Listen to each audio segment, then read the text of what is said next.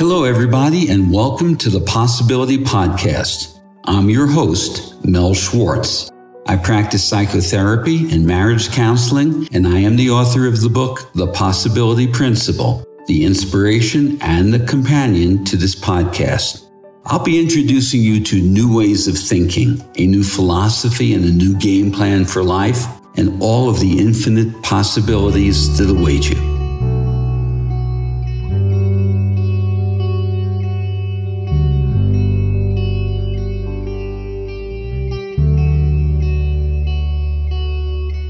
Hello, everybody. I'm going to explore and, more honestly, eviscerate and rip apart the terms mental health and mental illness. I find them harmful, old paradigm thinking, and destructive. First of all, let's look at the term mental. He or she is mental. What does that suggest?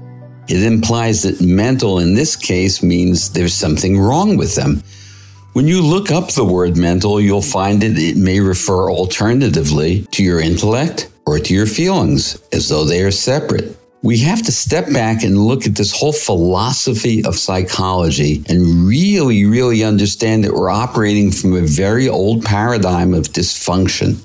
It doesn't really speak to wellness.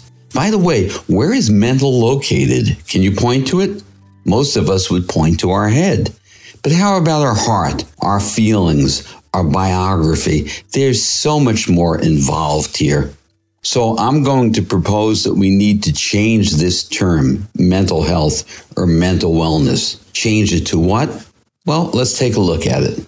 As you've heard me explain in many prior episodes of the Possibility Podcast, we have a tendency to pathologize, to turn normal life experiences into dysfunctions, and not actually to look at the larger operating system, our environment, the way we live, what we value that contributes to our challenges. This Cartesian reductive tendency to reduce a symptom to a cause has us miss the bigger picture. So I am proposing a new term. Perhaps we should use the word mind rather than mental. The mind, in the way I describe it, encompasses your beliefs, your thoughts, your feelings, and your entire biographical history. We need mind health and mind wellness. In this case, mind does not refer simply to the intellect, but the whole being. So now let's consider what impacts mind health or mind wellness, which until now we called mental health. Well, there are so many places we can go. First of all, we start with our family, our life history, how that has impacted us, where we are in terms of our financial ability to have proper nutrition. Are you or your family members able to afford nutritious food, not laden with chemicals that are going to impact your feelings, your thoughts, your distractedness? The correlation between so many of the chemicals and additives in food as to how it impacts hyperactivity. Yet the diagnosis of ADHD is given without anybody ever asking, tell me about how you eat. Tell me about how you sleep. What's life like in your home? How does exercise impact our mind health and our mind wellness? Well, I think that's a rhetorical question. By now, we all know that along with eating well and eating healthy, exercise is one of the most valuable things we can do, along with meditation. What else impacts what we previously called mental health? Things that we don't look at. Spirituality. What are your beliefs about life? What are your beliefs about death? If you believe that you're born, you live, hopefully you get old, and you die, and that's the end of you, you're going to experience a very different life than if you have a spiritual belief that something happens beyond death.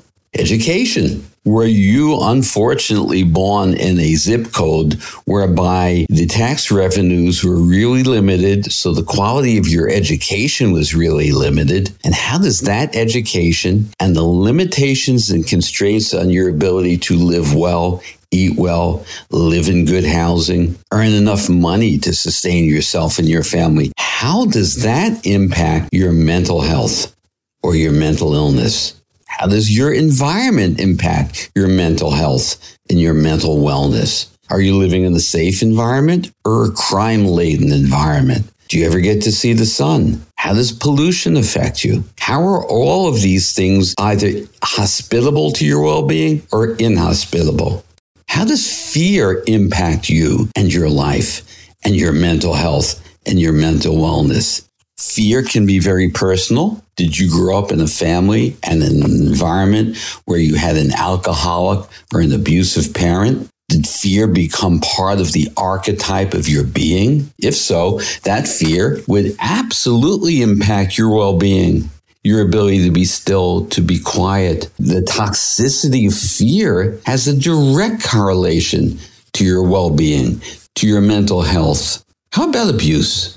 Have you been abused? Did you grow up in an environment in a family where you saw family members being abused? Was there violence? How did that impact you? You see the dichotomy that we're creating here between just looking at the symptom and not understanding the underlying pieces that informed us is part of what I call the pathologizing.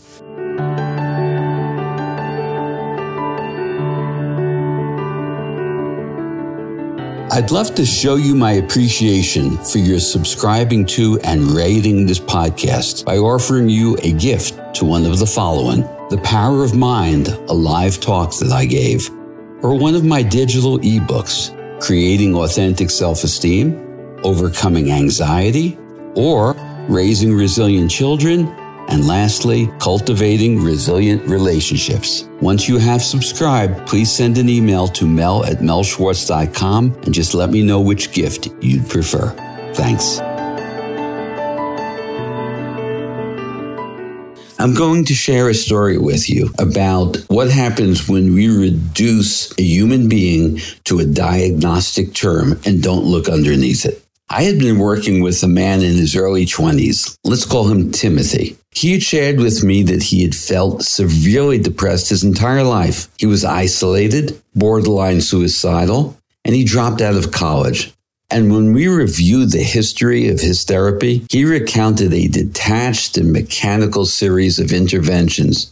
All of his psychologists and psychiatrists diagnosed him and medicated him. They said the best he could do was to try to manage his depression. They were contributing to his belief that he was a damaged human being, mentally ill.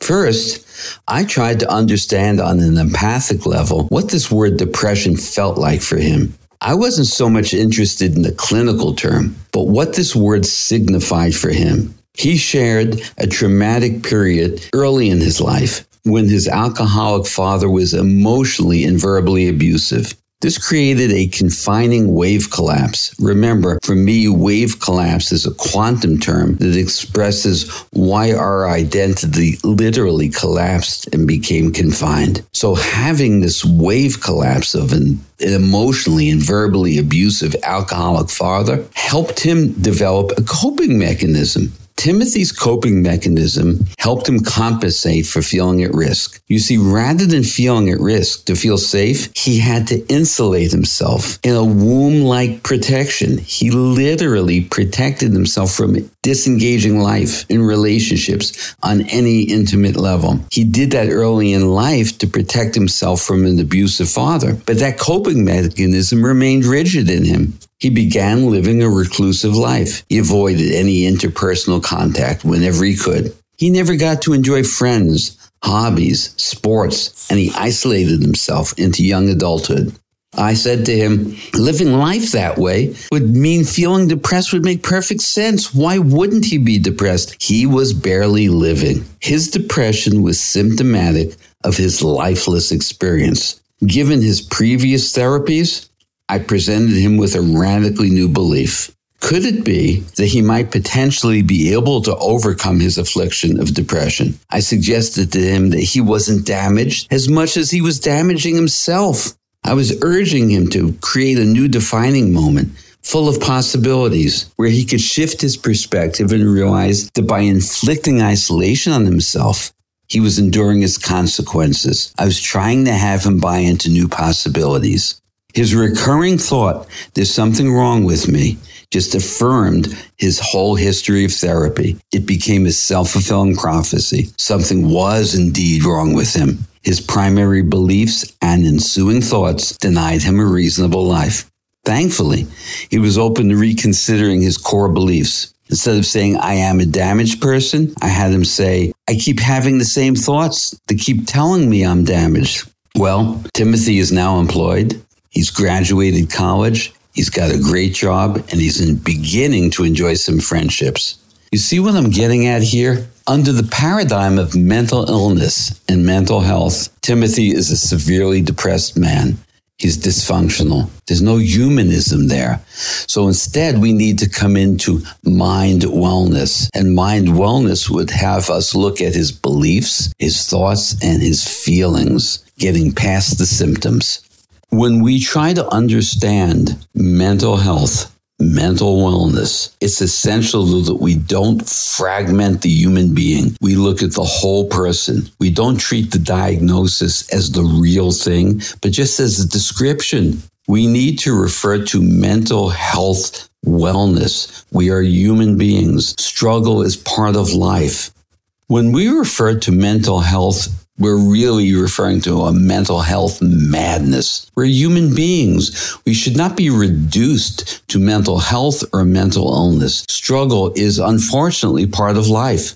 But why pathologize these struggles? Well, regrettably, we do it for convenience, for simplicity, and for profit. The more we can diagnose, the more we can medicate. We need to turn a corner here, and we need to turn struggle into success, not into profit. We need a new picture of mind wellness. Mind wellness, again, incorporates our beliefs, our thoughts, our feelings, our whole lived experience. When we do that, we can start to honor the fact that we're human beings, again, trying to overcome hurt, trauma, pain. We all deserve to live the best life we can. We need to come into mind wellness and let go of the mental health stupidity that grips us into a state of pathology. Well, I hope you enjoyed today's episode. I look forward to speaking with you again soon. Be well and seek those possibilities.